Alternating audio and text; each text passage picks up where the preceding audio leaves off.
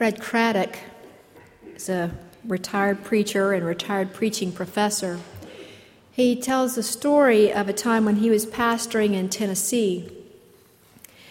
There was a girl about 7 years old who would come to their church, was taken to their church on Sunday mornings.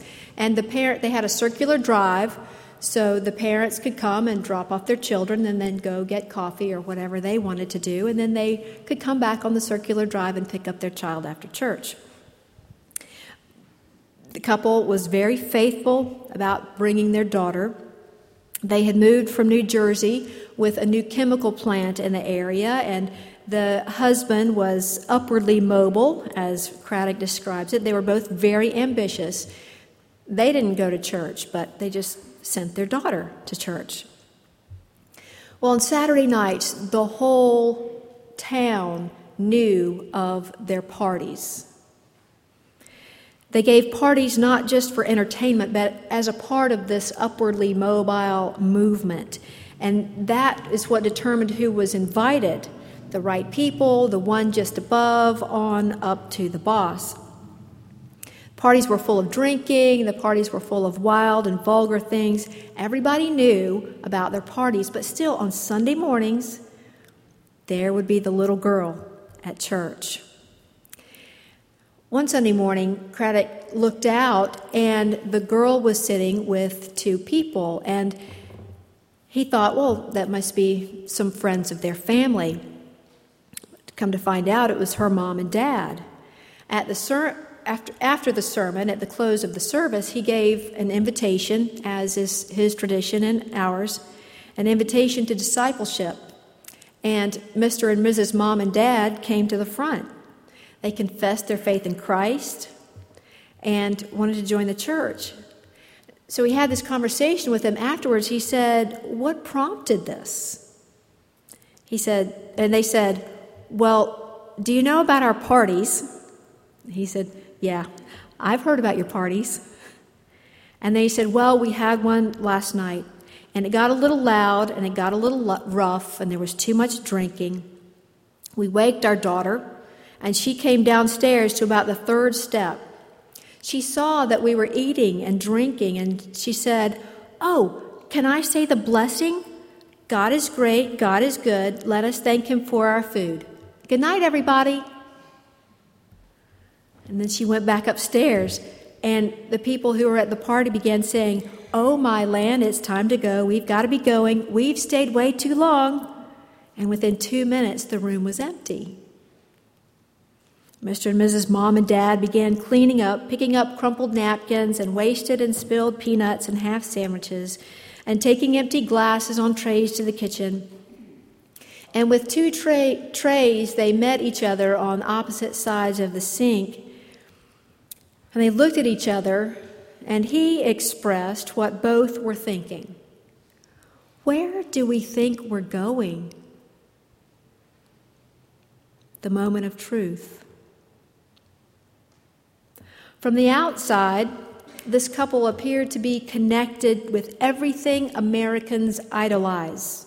They had money, they had popularity, they knew how to provide others with a memorable party.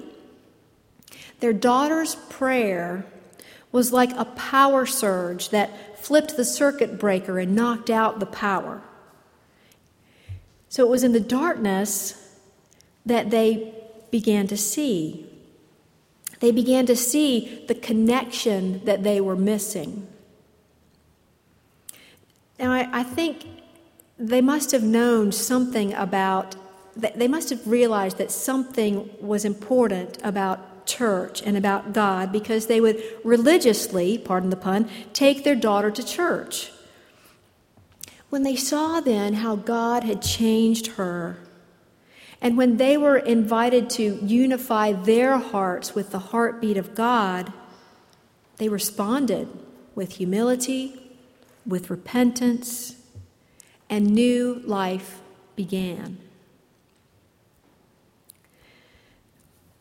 The theme of Jesus' prayer, as Linda said, is unity.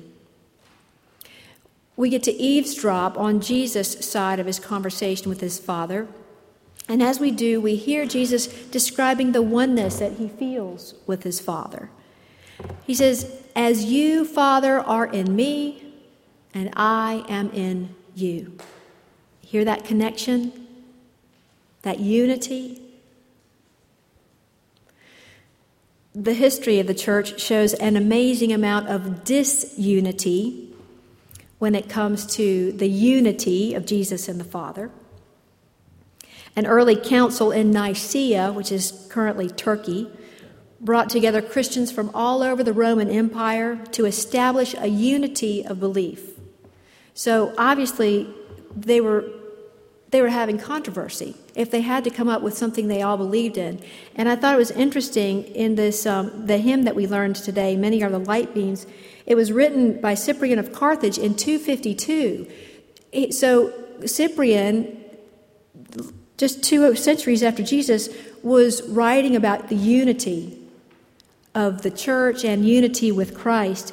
And so then, less than 100 years later, we have this council at Nicaea in 325.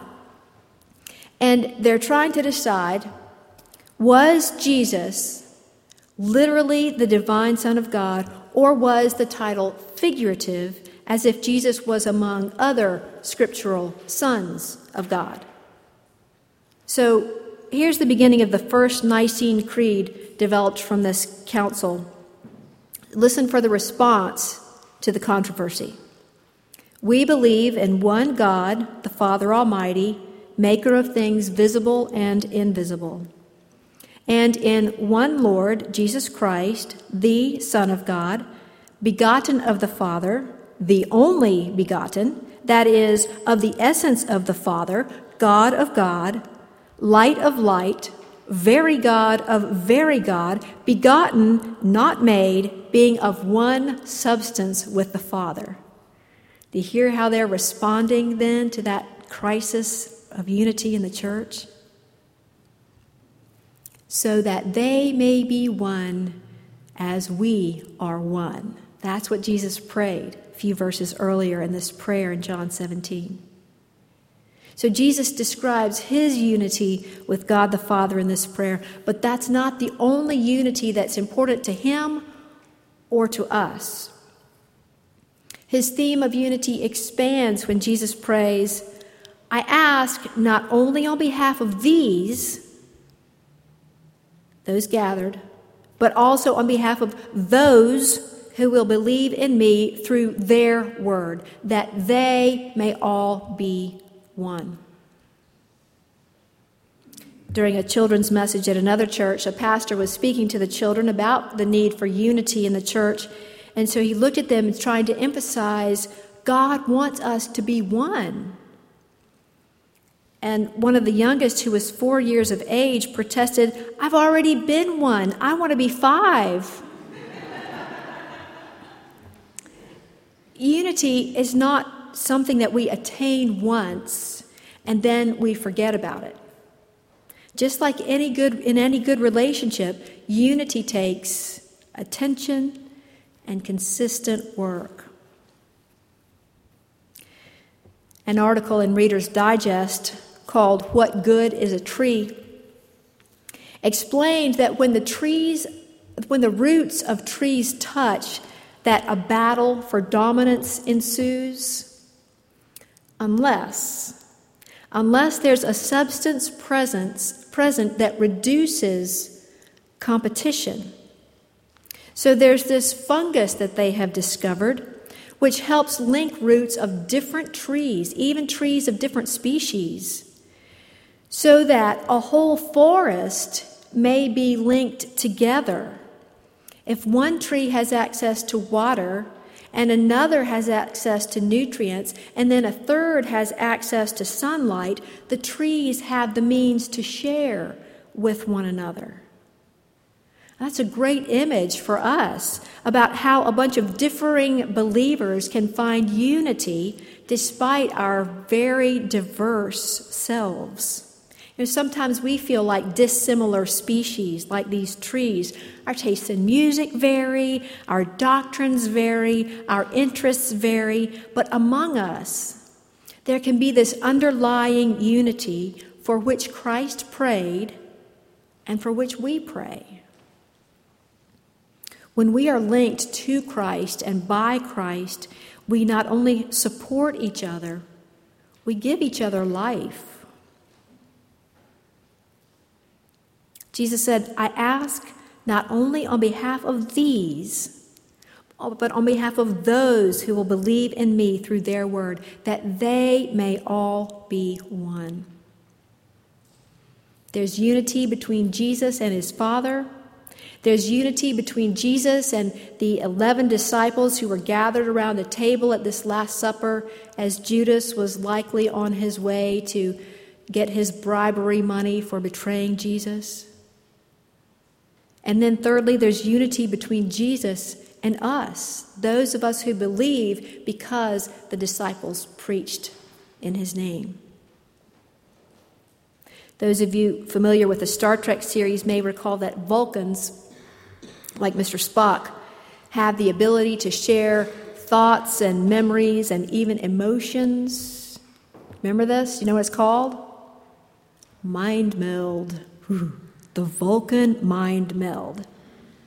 And so in his prayer, Jesus issues an invitation to a similar type of communion of thoughts and memories, emotions, but he doesn't have to do the really weird thing with his hand to make it happen. He prays, as you, Father, are in me and I am in you, may they also be in us, so that the world may believe that you have sent me. It's an interesting turn of phrase there. We talk about Jesus being in us. We sing, since Jesus came into my heart. And yet here, Jesus is talking about us melding with him and the Father.